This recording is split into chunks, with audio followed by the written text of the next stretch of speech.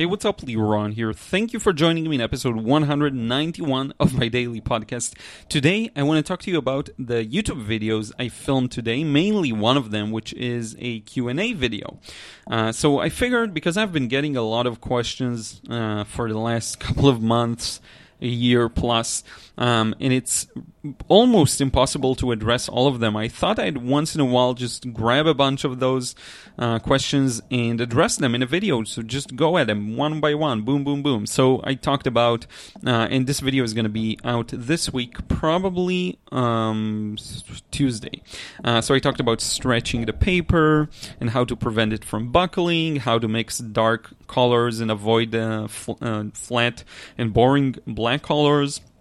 How to tie in different elements of a painting, how to draw people, gestures, anatomy, all of that good stuff.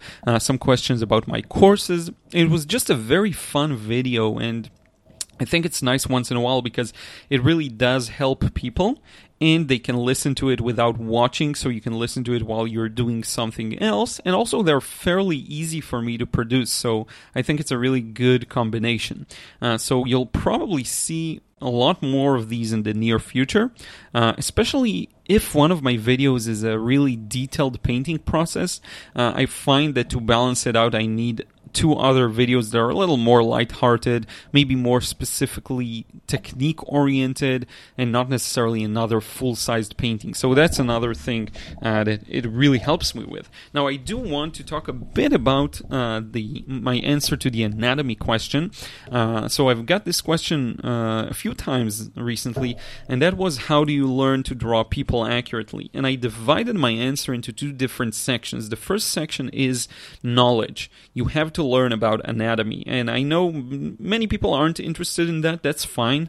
If you want to draw from direct observation, that's fine as well. But if you are interested in getting a result that's fairly realistic and really close and accurate, you can't go around it. You have to be more familiar with the human body. You have to learn how the body is structured. And I also mentioned that don't be a perfectionist. If you learn even just a little about this every single day, it will start to show in your work. Even if you just think of one muscle a day and you're like, okay, I'm going to observe specifically what the pecs look like and focus on them.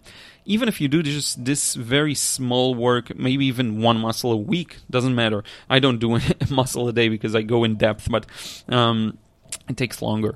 But if you just start, it will show in your work. So maybe your torso part will look really good, but your legs still need work, and so on. So don't be a perfectionist about it. Now, the second part of the answer I gave was the gesture part, which is if you can work on recognizing the motion, the movement of the shapes you see, it's a skill that will serve you not only in drawing and sketching people, but also in drawing anything else, pretty much.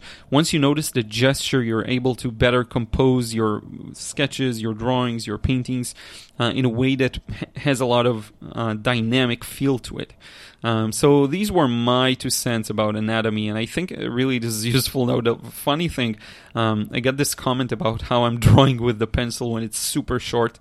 And I don't have a pencil extender, so I actually went ahead and bought a few, which is great because I'll finally have pencil extenders. I really work the paints to the eraser, and they just end up being super short. So that's something you learn from feedback, I guess. But in any case, this is it for this quick one. Let me know if you have any question, if you have anything you want me to address in a future podcast episode, future video. A lot of my content comes from questions I get, probably most of it.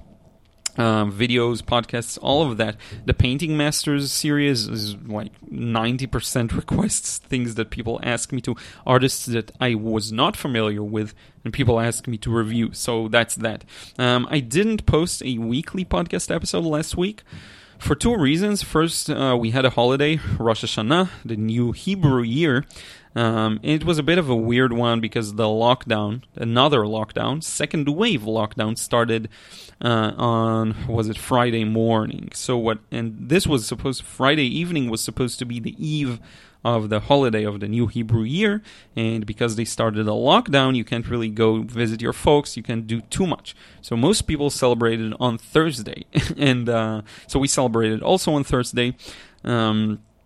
And it was a big mess, and I didn't have a lot of time. And honestly, there was no topic that was really burning for me to address. I didn't have anything special to say, so I try to keep these authentic. If I don't have anything interesting or special to, or just, baseline interesting to talk about, I just won't record an episode. Now, I do want to have a stock of questions that I can always address, so I would be grateful if you send me a few. Let me know if there's anything you need help with. I think with that, we'll wrap up today's quick one. I hope you enjoyed this one. Take care, stay safe, stay healthy. A lot of people are lonely in this time, and if that's you, then just know that you're not alone.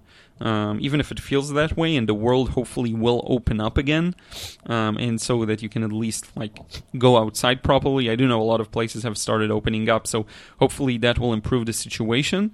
And everyone, I guess everyone, I get lonely sometimes too. I just put on some videos, listen to some stuff, and it really helps. And I hope I can help with that as well. So once again, really, I do appreciate it, and I will keep you updated. We'll talk to you again real soon.